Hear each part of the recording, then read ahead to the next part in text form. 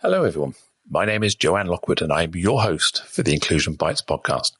In this series, I have interviewed a number of amazing people and simply had a conversation around the subject of inclusion, belonging, and generally making the world a better place for everyone to thrive. If you'd like to join me in the future, then please do drop me a line to joe.lockwood@seechangehappen.co.uk. That's SWE, changehappen.co.uk. You can catch up with all of the previous shows on iTunes, Spotify, and the usual places. So plug in your headphones, grab a decaf, and let's get going. Today is episode 34, with the title, Driving the Message that Inclusion is a Cold-Nosed Business Priority. And I have the absolute honour and privilege to be joined by a great friend, Neil Carberry. Neil describes himself as someone who is on a crusade for better workplaces and great work. When I asked Neil to describe his superpower, he said he can play the steel drum. I'm sure we'll find out more about that in a minute. So hello, Neil. Welcome to the show. Hello, Joanne. It's a real pleasure to join you. How are you doing? I'm doing really well, really well. Lockdown, we can almost feel the end of lockdown coming. The vaccines are well underway. So I think we're in a positive place in the world right now. Yeah, I have to admit that my main emotion last week was envy because my partner teaches in a college. And so they went back to work and my kids are back in school and I'm still stuck in the room I've been in since a year ago from this recording when we moved out of the office. But it's not long to go now. We can see the light at the end of the tunnel. Yeah. Well, I'm jabbed up. I've had my AZ. I had my 24-hour of feeling really, really lousy afterwards, I think, which many people have. Popped up by paracetamols and a couple of hot cups of coffee and Netflix. I was fine 24 hours later. So, yeah, it's. I think I feel well on my way, and hopefully the nation will get going soon. Absolutely. Absolutely. So, Neil, tell me, why do you believe that inclusion should or is a cold-nosed business priority? And what do we need to do to keep driving that home? So cards on table, right?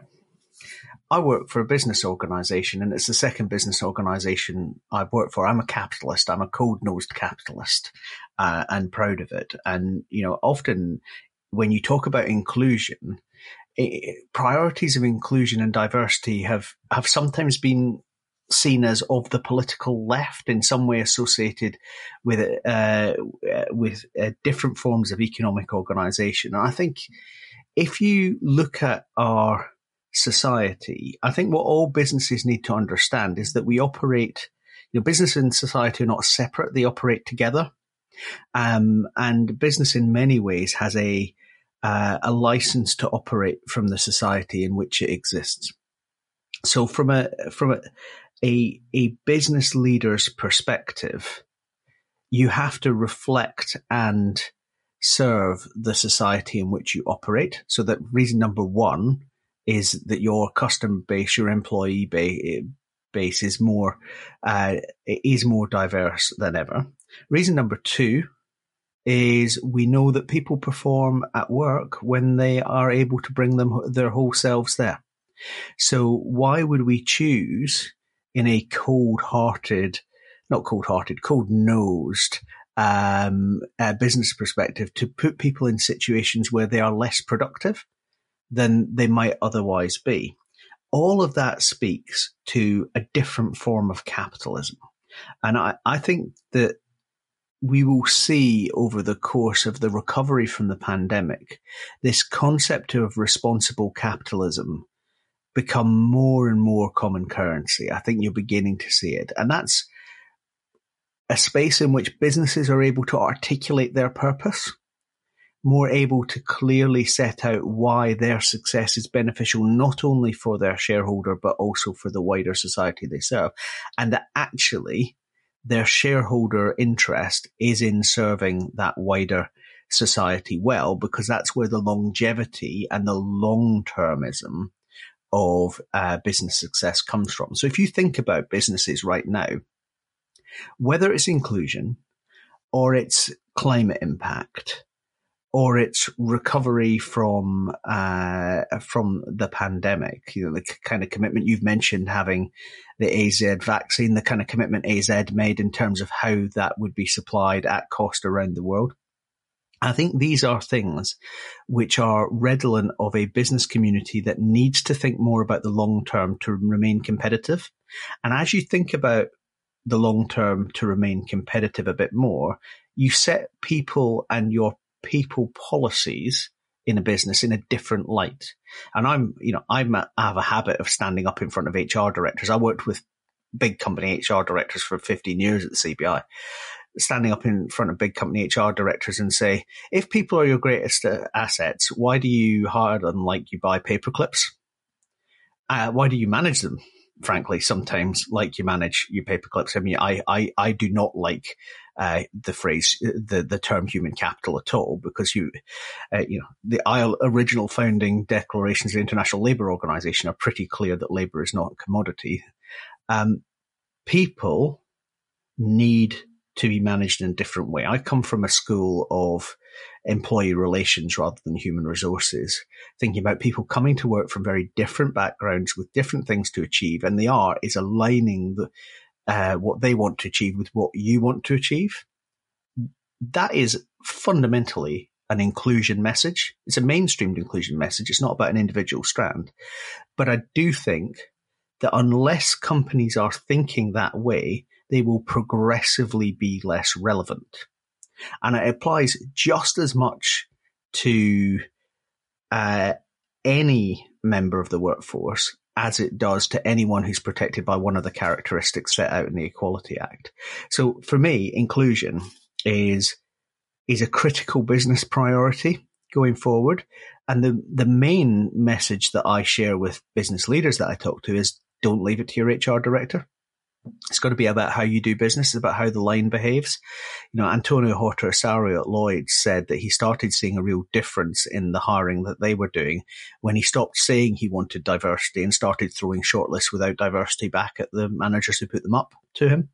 And I think that piece around this is a business priority, we need to behave like it's a business priority, is a big message. We've set out just recently at the REC where I work, the impact of doing recruitment well and in inclusive ways on productivity as well as on opportunity for individual people through our new Recruitment for Recovery campaign. And I think we need, we talked in the intro about a crusade. I think this piece around good work and fulfilling work and productivity is not just about being nice to the employees, although that is an important byproduct.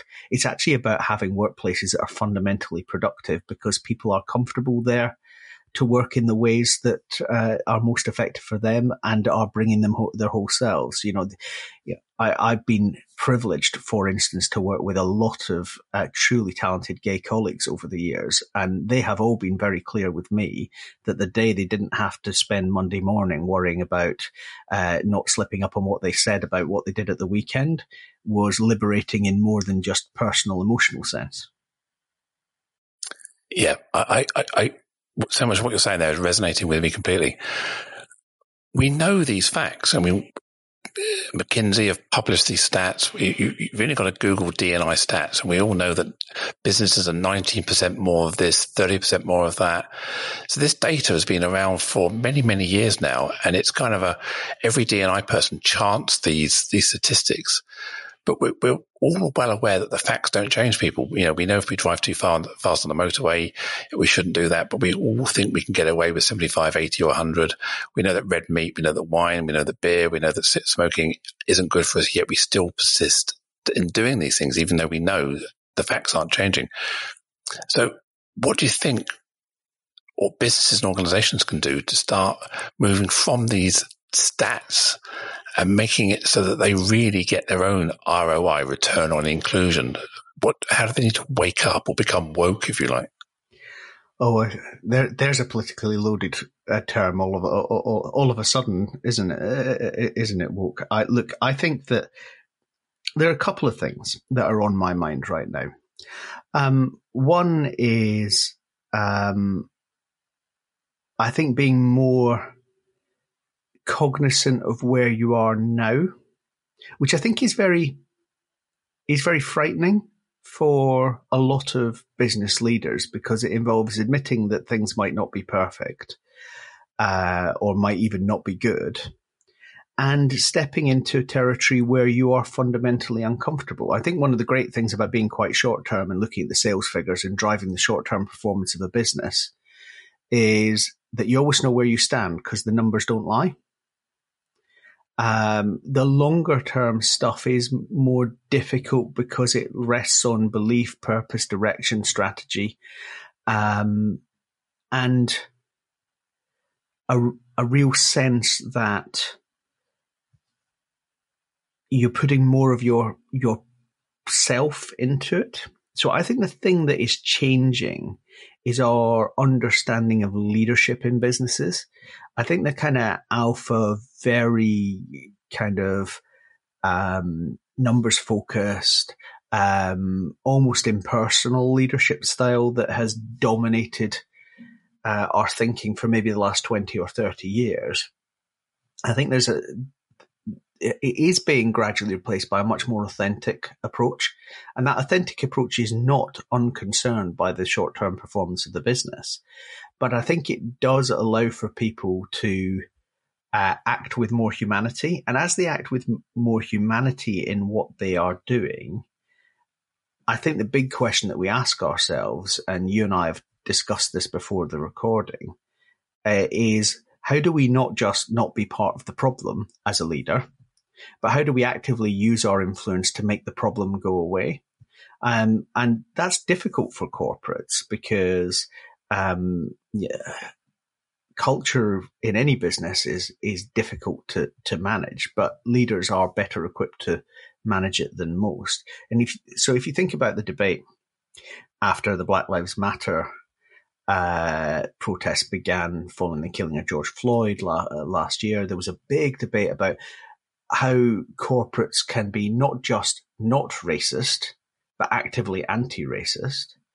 And I think a lot of those same themes flow through to a lot of what many of us were feeling, with the recent news about Sarah Everard, which is it's not just enough. I speak as a middle-aged man. It's not just enough to be one of the good guys. It's actually more about how do we actively challenge the environments that allow harassment of women to happen. And I think those things in lots of companies, even up until quite recently, would have felt quite, in inverted commas, right on. Would have felt like, we're here to do our job and our job is this.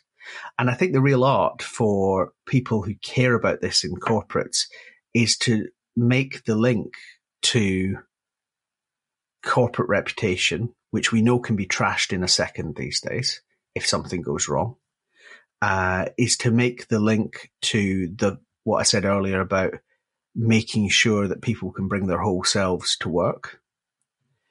And it's to make the link to the fact that no one loses when we do this. Because I think that's the thing that I think often doesn't quite cut through. Flexible working is a great example of this. I'm a working dad. The flexible working revolution was brought about in its beginnings. It was being done in inverted commas for working mums. Well, maybe, but actually flexible working benefits everybody in the workforce if you get the structure right. And companies need to kind of think about how they do it and how they do it well and fairly. But that level of inclusion, because I think flexible working is a tool for inclusion of people who might not otherwise be working into the workforce, benefits everybody. Classic case post-pandemic. We've now proved that everybody can work from home for a year in lots of office-based jobs. If this isn't transformational for Britain's disability employment rate, that will be shambolic. I mean, if you look at our employment rates, our disability employment rate is actually much the worst. And a lot of it is about access to the workplace, even though there are some pretty good government schemes to support access to work out there. This should be a moment for us to say, well, here's a new route to opening up disability employment. There's a whole slew of things there, I think, where if we get our people planning into our business planning and don't approach it as though we're thinking about human capital, we can open up some productivity upside. As I mentioned earlier, our recruitment and recovery report's really clear that doing recruitment well opens up £7.7 billion of productivity upside every year as people start more engaged. This isn't new stuff. I mean, Nita Clark and David McLeod were doing all that work about employee engagement and its benefits well over a decade ago. And as you said, Joanne, it's about how we get cut through. I think cut through only comes at the center, and this moment of leadership change that's been driven by the pandemic is a huge opportunity. Yeah, completely. I've got so many thoughts coming out of what you've just said there. Going back to almost at the beginning of what you're saying there, the term woke, you're right, it has been kind of hijacked as a kind of a political statement. And someone drew attention to me the other day, the opposite of awake or woke is asleep. So you're quite right when you're saying that what's happening is many businesses, if they're not careful, will be asleep on the watch. They won't realize that they're no longer becoming relevant. Their reputation will suffer. So rather than seeing woke as being this political statement, think of it as being awakened or woken up to the idea that your business needs to have someone at the helm, plotting their course, the trajectory, the velocity of how you're going to get somewhere that includes their people and really engage with their people. And I think I see too many organizations still thinking about going straight back into the office. As soon as whatever date it is, the 12th of April, where technically I think you can go back to the office straight away. I see many people just saying, well, I've been told we have to go back now. And there's been no consultation. A lot of business leaders in many companies are just saying, we've decided. We've not consulted. We've not done our employee engagement survey. We've not done the pulse test. What do people think about this? I think they're missing a trick because there's a lot of anxiety out there because the workplace isn't going to be the same.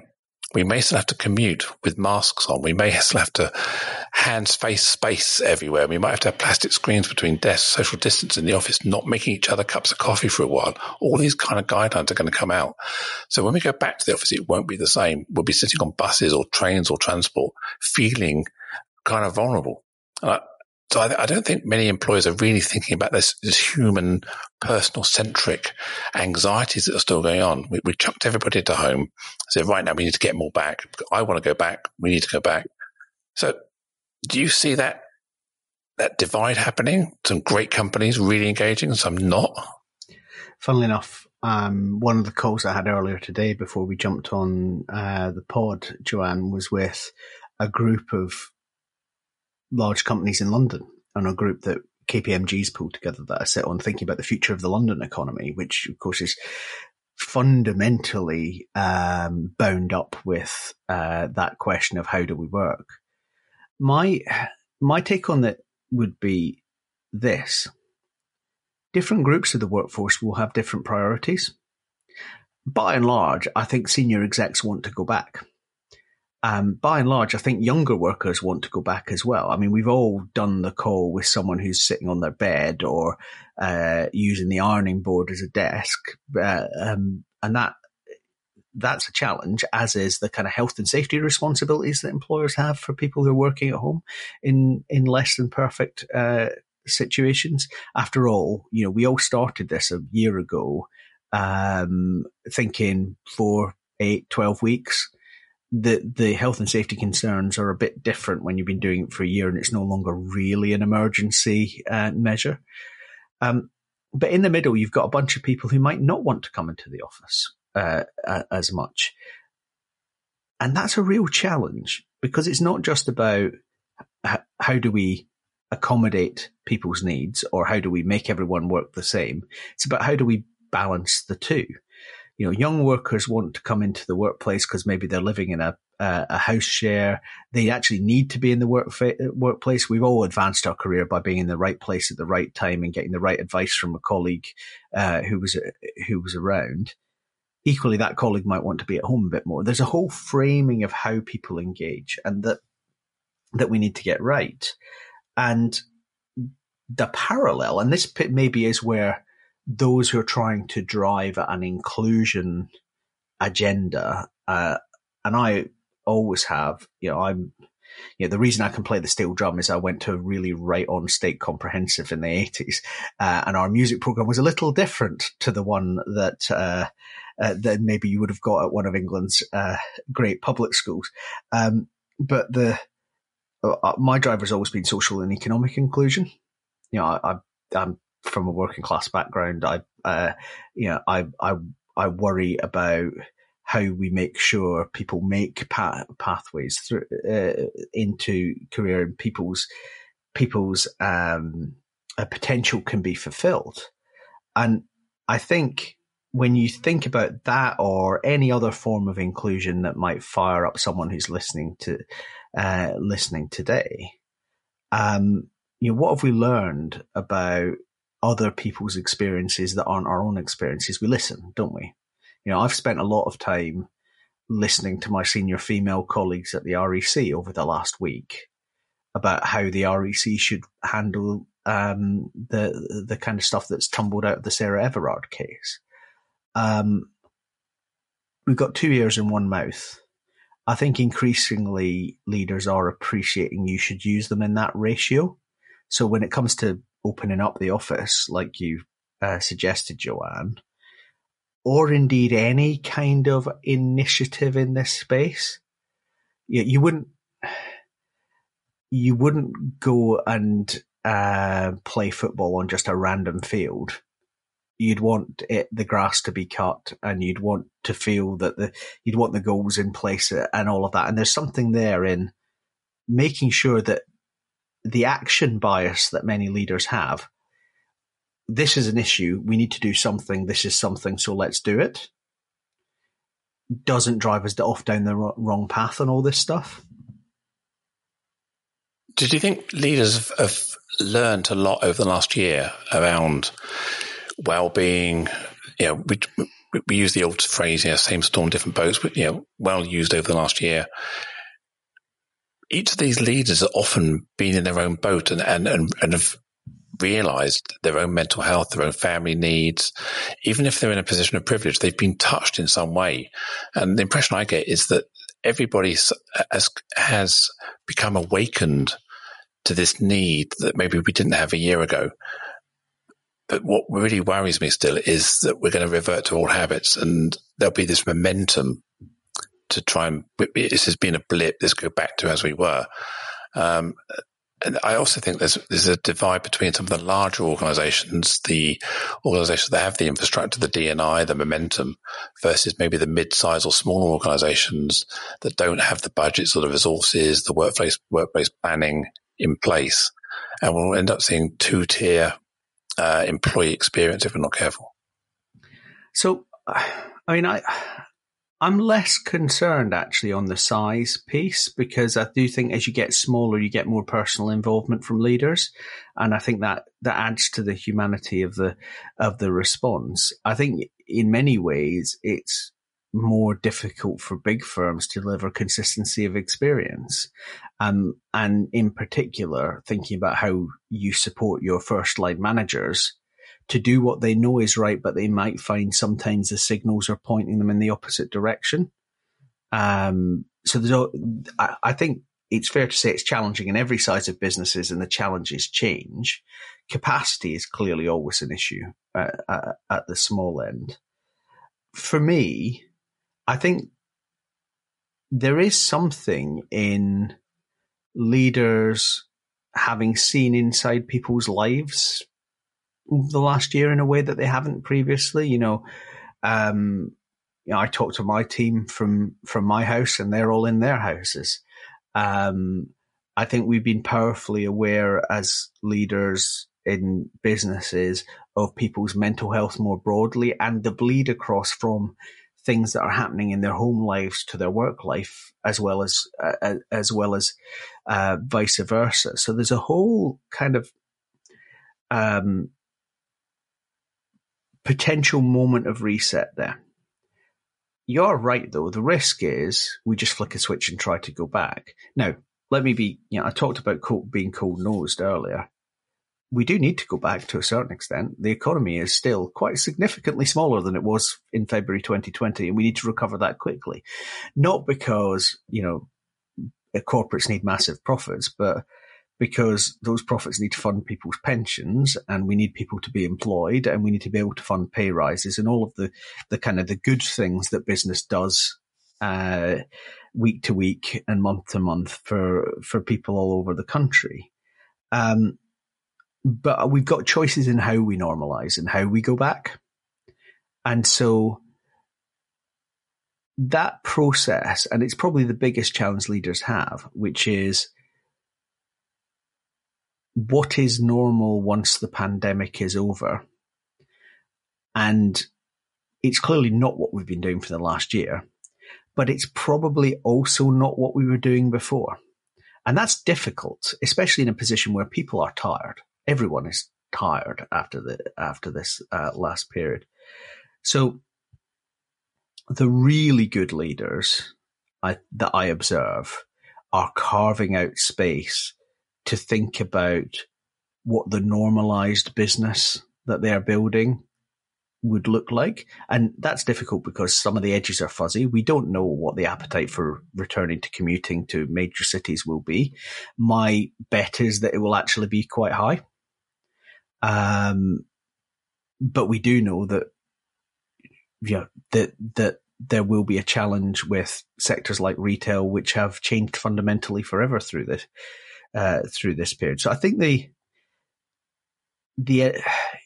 if you are interested in driving a more inclusive economy, and I think that's where my kind of agency is on inclusion, the advantage is actually how blank the canvas might be now because we have to rebuild back. And I find myself sort of saying to inclusion and diversity professionals, this is the moment because the canvas is blank. And on the other hand, saying to business leaders, let the canvas be blank.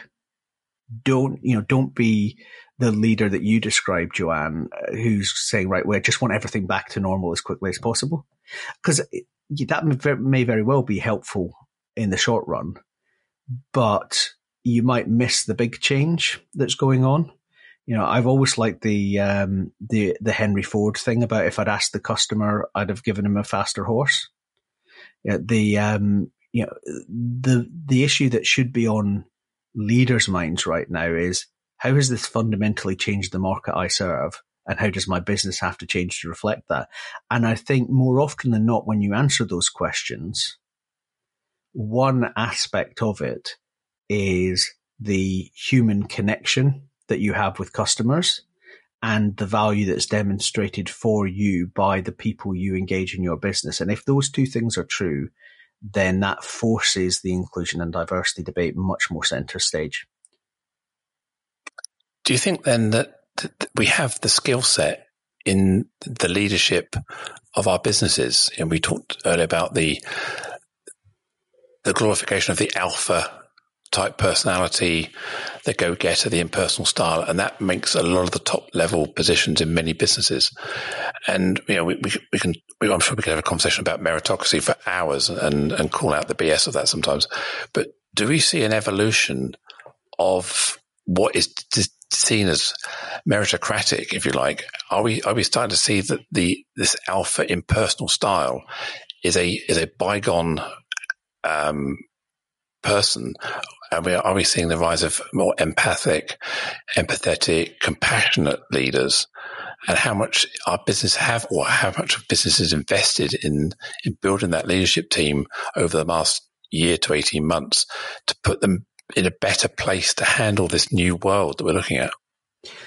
So I'm definitely seeing a change. I probably first came face to face with the leadership of British business in 15 years ago at the CBI.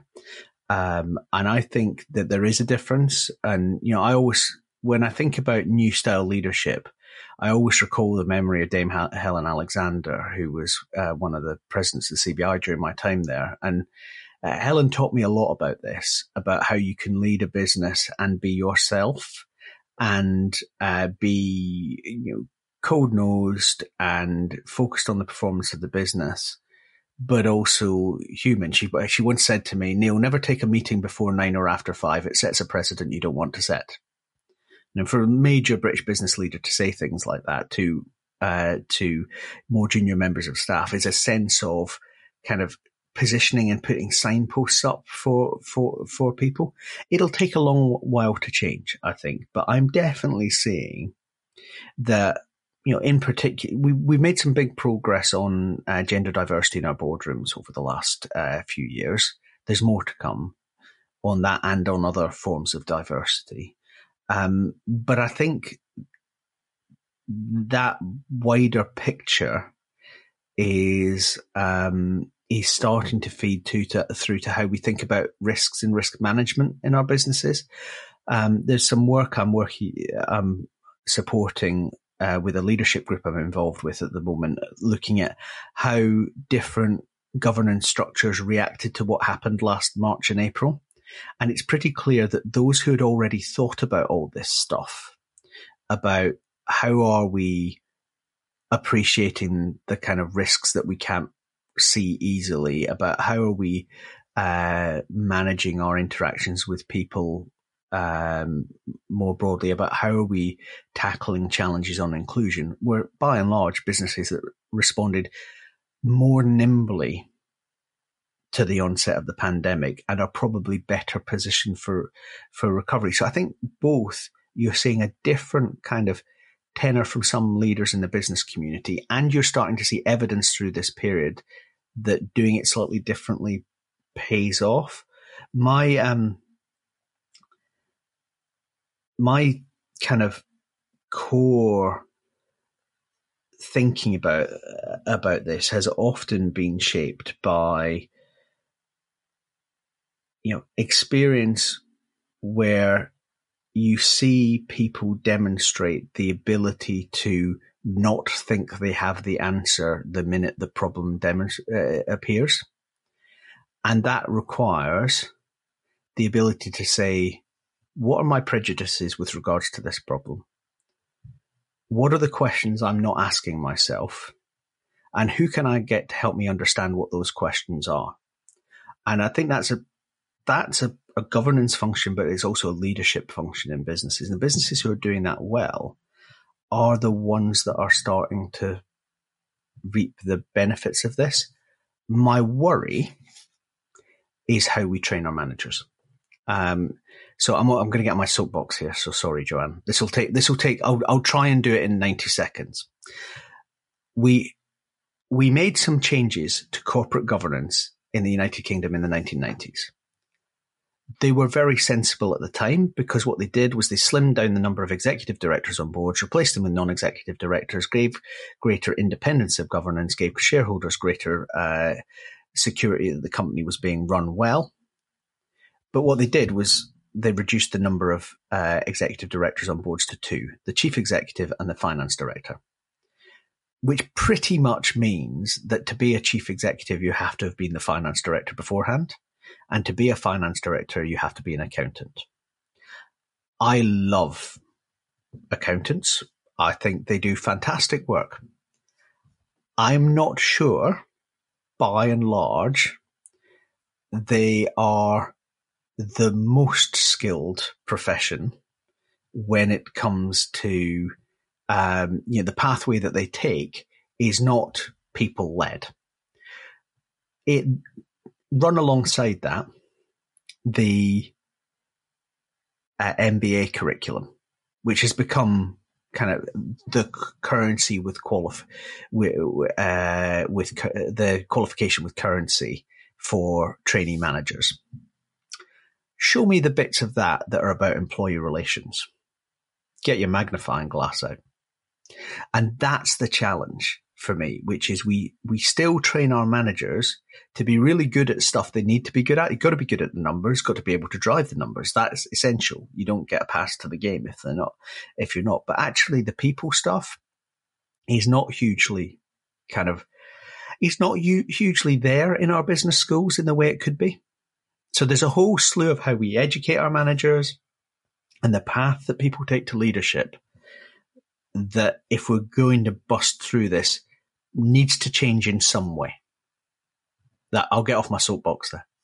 No, excellent. No, I completely agree, and I'm passionate that many inclusion, belonging, people, culture initiatives can only be driven effectively by a different style of leadership, and it is around this being connecting, compassion. And I'm not saying not being cold-nosed and businesslike, but I'm also saying that it has to have a edge to it all the time. How does that make people feel? What's the impact of that decision? So I'm a great believer in that. We started earlier talking about, you mentioned George Floyd, Black Lives Matter. And at the time, there was almost like a pushback around all lives matter and white lives matter. And what about me? What about me as well?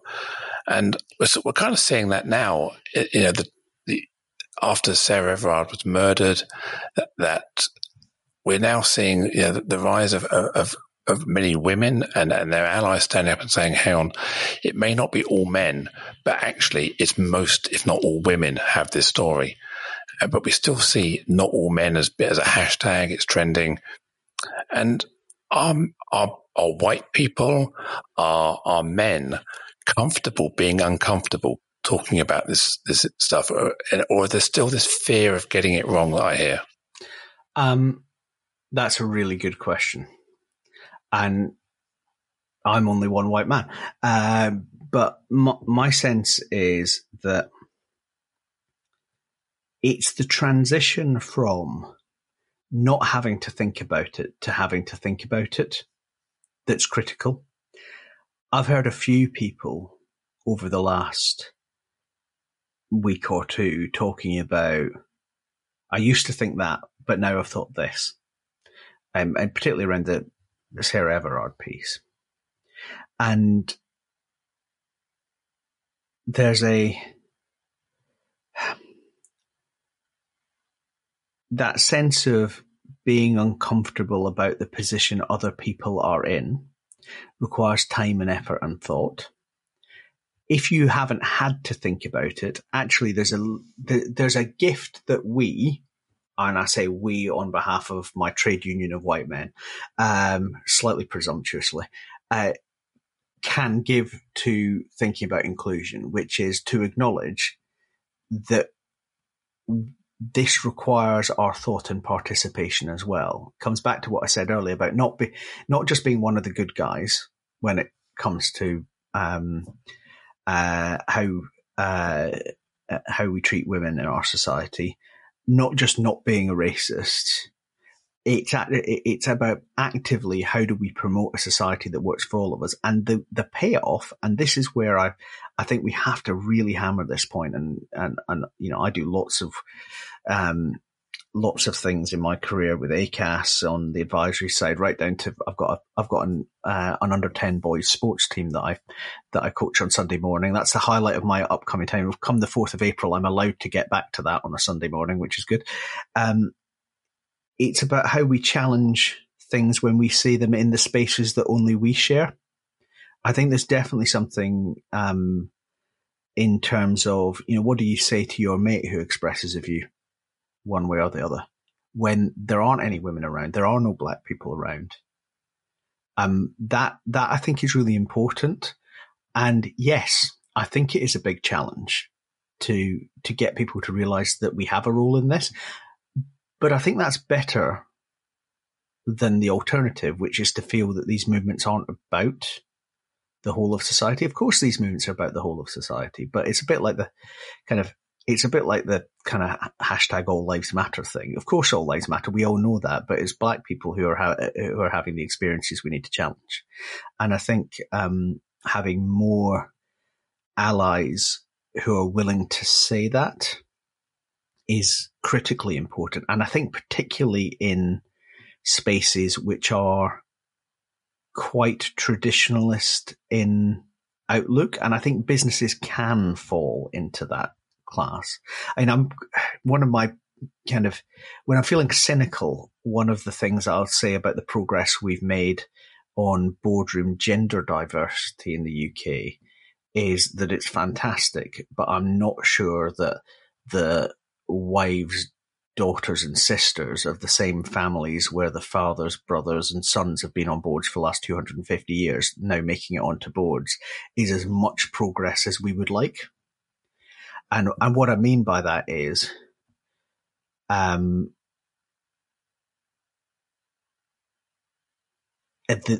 ability to challenge the idea that there isn't one best way for everything to be is important. I remember talking to the HR director of Channel 4 years ago, and she said the thing that opened her eyes was feeling really chuffed about the diversity breakdown of the Channel 4 staff. And she was talking to an Afro-Caribbean colleague about this, and he turned to her and said, "Yeah, but we all read The Guardian, don't we?" And of course the point cuts through, which is, it's quite easy to think that there's the best way of doing things. And culturally, it's actually quite easy for women from those families where the men have been at the top end of business for years to make the cultural switch into boardrooms. It's a lot more difficult if you are from a fundamentally different background. If you're coming from a position where you're trans, where you're challenging the way the world is a lot more fundamentally from the point of view of people's starting points. And I think we need to talk a lot more about several good ways of doing things and a more permissive cultural regime in our companies than just allowing people to be in the spaces these spaces that previously they weren't in, and that being okay. I mean, you mentioned earlier about slimming down, the change of the way the board governance works. The chief exec, the CFO, and everybody else being kind of a Ned or a Sid, however you describe. That really, let's put it out there, is kind of an old boys network. In order to get to CFO, the chances are you would have come through years of growth as a management accountant or financial accountant or whatever in the accounting role.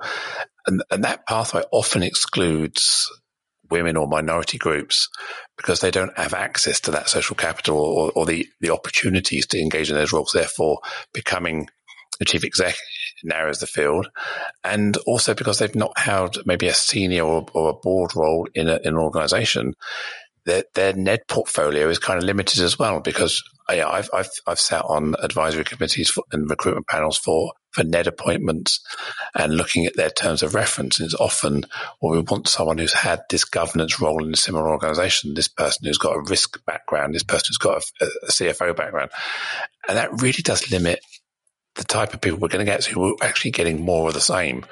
And it takes a brave decision. It shouldn't be brave, but it is a brave decision sometimes to say, well, actually, we're looking for the capability, the lived experience, and we can train this person. We can actually put them on a board induction program and look at maybe they've never been a Ned or never been held a senior position, where we can teach them about a set of accounts. Maybe we can teach them about various processes, governance structure. But what we need is your lived experience. We want to see someone who is in their mid-20s, maybe female, maybe black, bringing that perspective of their customer or their community into the boardroom. And I still see that there's a huge way to go there, isn't there? Yeah, look, absolutely. And I think, I'll give you an example. We've been doing some work with the primary suppliers into the CCS, the Government Commercial Services recruitment frameworks recently, based on the fact that government felt it wasn't making enough progress on diversity in its recruitment process, and there was a bit of people pointing at each other here. It's the recruiters; they don't give us the diverse lists.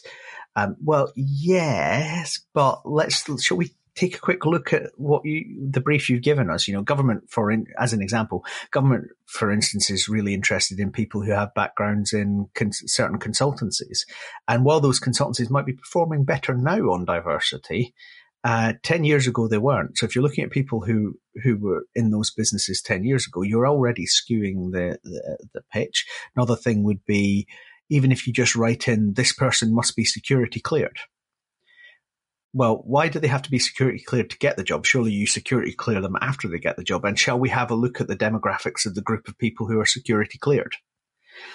So there's a big, I feel very strongly there's a big role for our members at the REC, for recruiters, to be having much more in-depth discussions with their clients about, what do you really mean?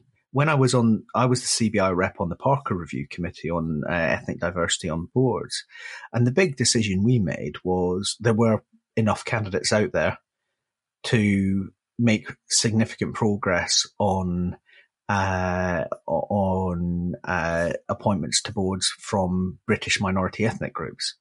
They just weren't where average British companies were looking at the time, because they weren't within the network you refer to, Joanne. So some of this comes back to, at the risk of talking my own book, the nature of how we recruit and appoint, and how we do that as a professional service, not as a process, because we know that technology will change recruitment, and we should use technology, but we also know that we have to use technology well to make sure it's positive, not negative, on inclusion. And actually, the skill for recruiters is going to be advising clients on workforce planning, part of which is effective diversity and inclusion in their processes. And that means we're going to have to get better as an industry. And I've talked to several chief executive REC members just this week who are telling me this story, which is saying, no, that's not how you want to do it. You should be doing it like that. One of the taglines I've been using for our recruitment and recovery campaign is, no chief executive would go to the High Court without the best lawyers.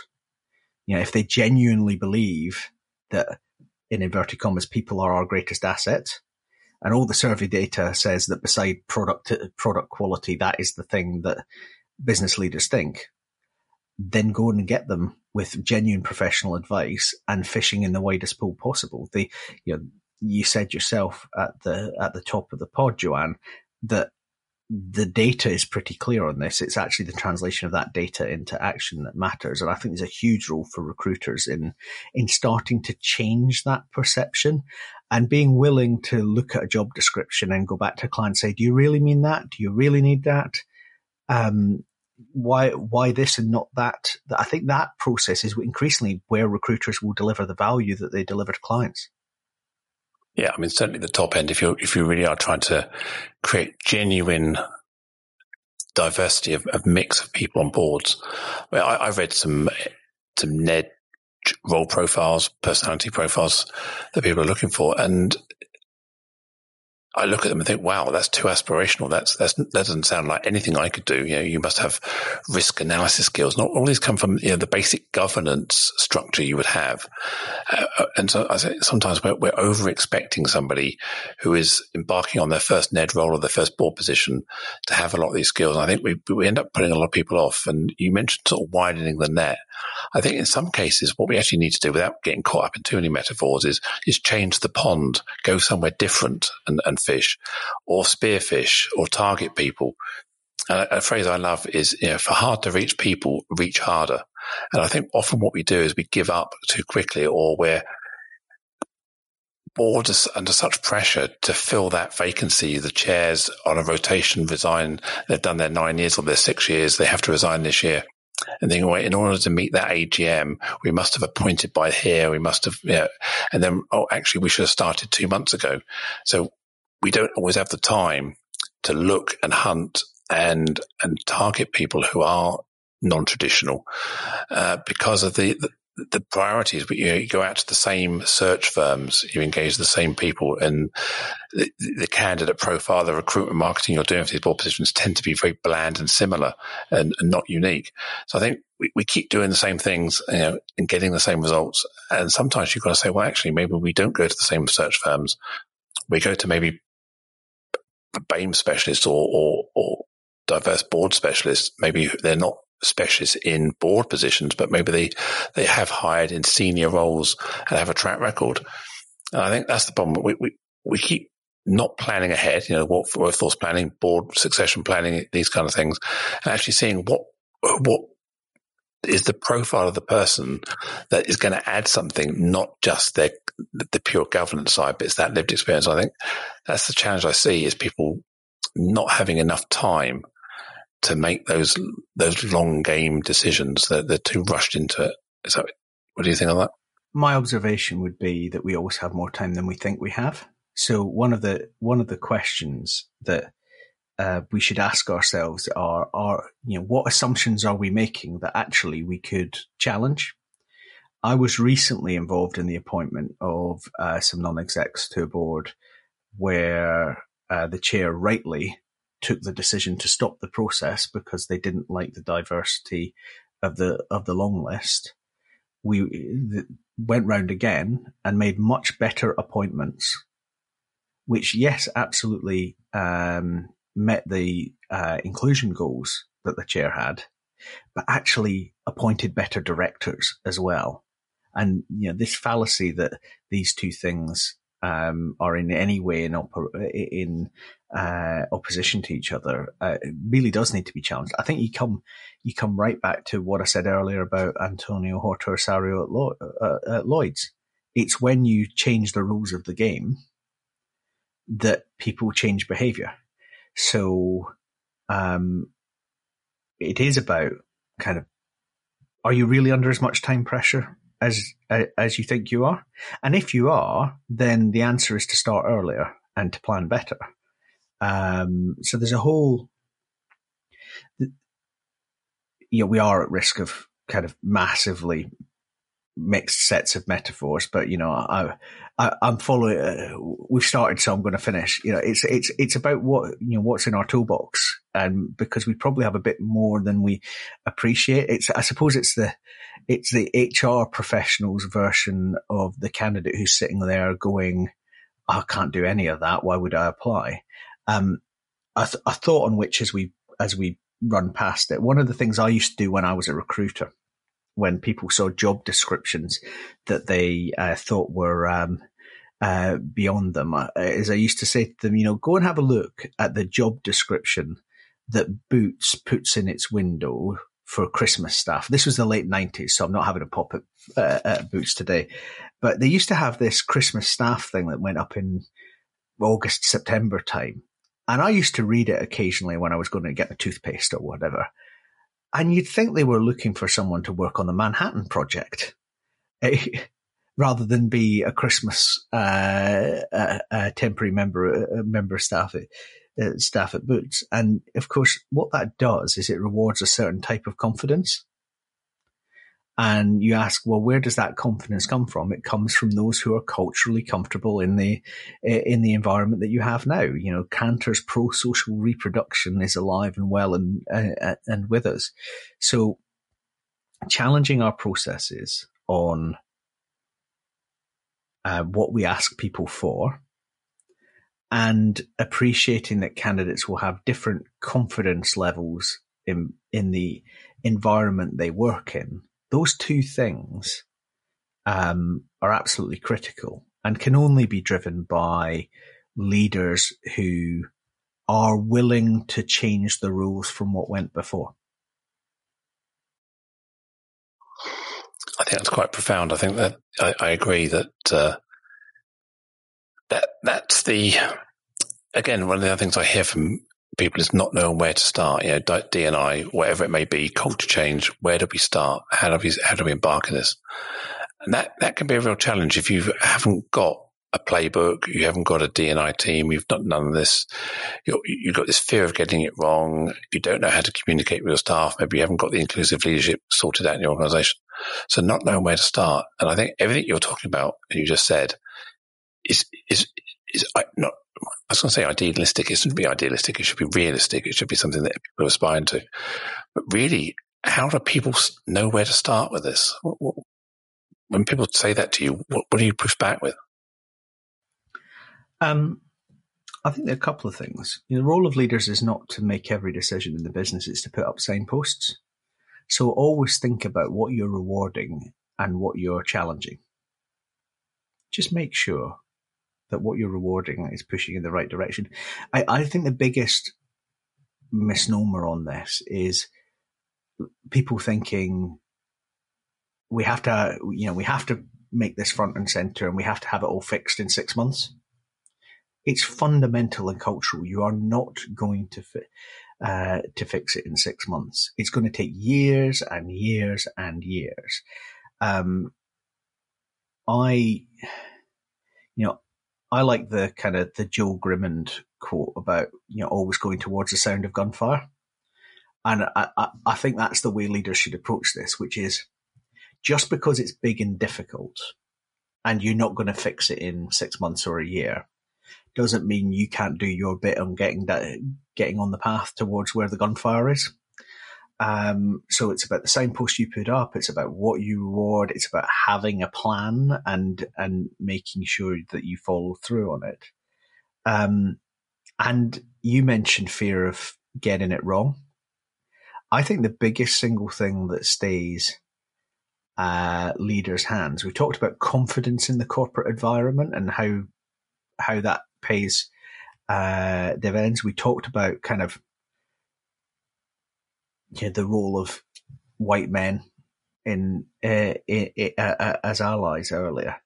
I think the challenge is that doing things the same, lots of leaders have confidence over.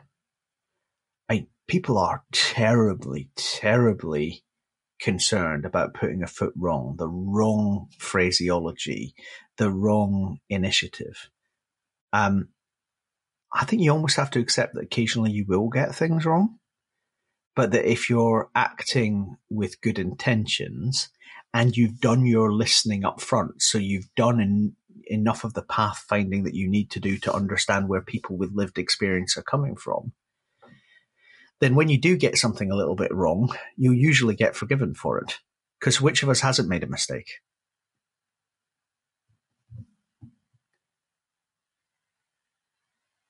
So your role at the moment is you're the chief exec of the REC, which is a membership organisation representing recruitment organisations, agency, RPO.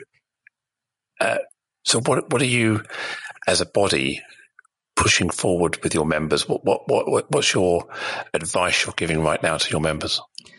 So the REC is Trade Association professional body, 10,000 individual members and 3,000 company members, very focused on three things.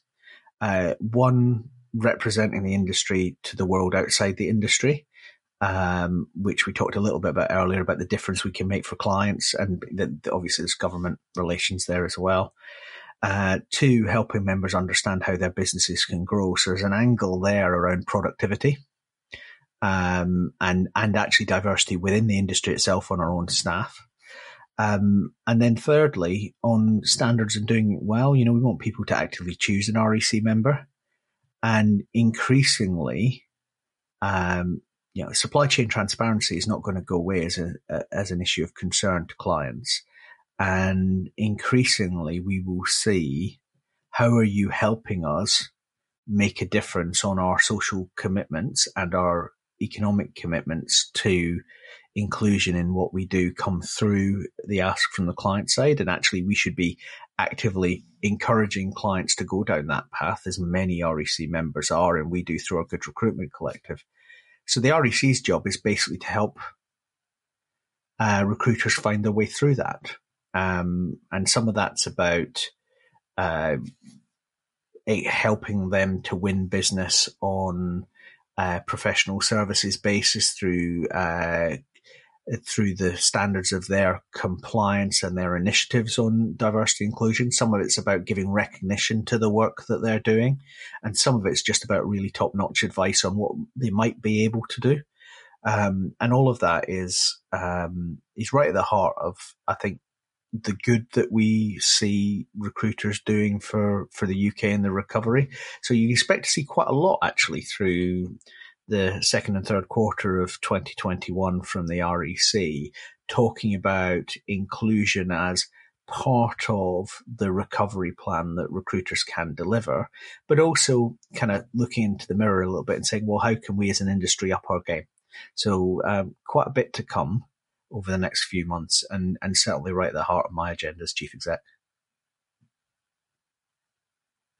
So one final leading question. So if you've got a crystal ball, I mean, I appreciate if you had a crystal ball this time last year, you wouldn't have seen what happened. But what do you think is going to be the big key element for business in the next 12 months? Obviously, we've got the lockdown, coming out of lockdown, coexisting. So what's your kind of your gotcha? What should people be looking out for? Follow the money with business is usually the tool. I'm a massive optimism, a well of optimism about the British economy. So I'm more in the Andy Haldane camp if you're following the Bank of England than anything else. Savings rates in the UK peaked last year at a rate not seen since the Second World War. Many companies are sitting on cash as well. As uncertainty goes away, we can expect a pretty big economic bounce through the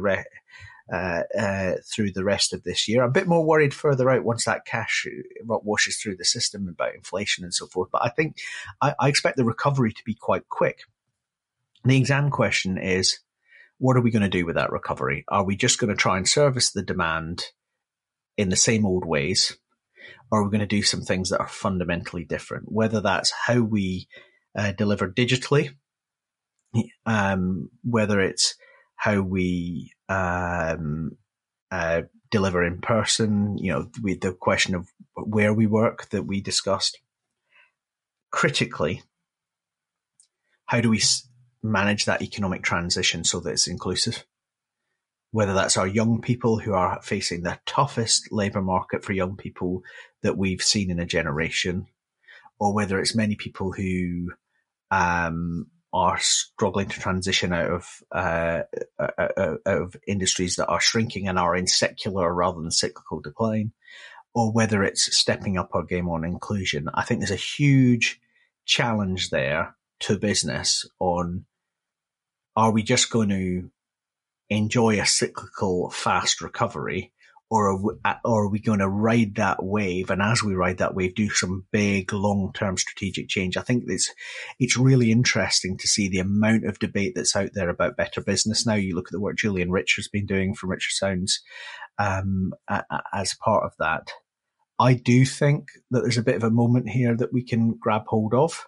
And I think the exam question for British business is, how are we really going to make this a moment where business shows how it can drive a better outcome for people across Britain in the decade to come? Thank you, Neil. There's so much we've covered over the last hour to take inspiration from. How can our listeners get in touch with you if they want to, presume if you're happy to connect, or can they find out more about the REC? Absolutely. If you want to find out more about the REC, the work we're doing, it's rec.uk.com on the internet, or you can always hit me up on Twitter. I'm at RECNeil. Fantastic. Well, a huge thank you, and I appreciate your time today. That's been extremely interesting, and I've certainly got a lot out of this.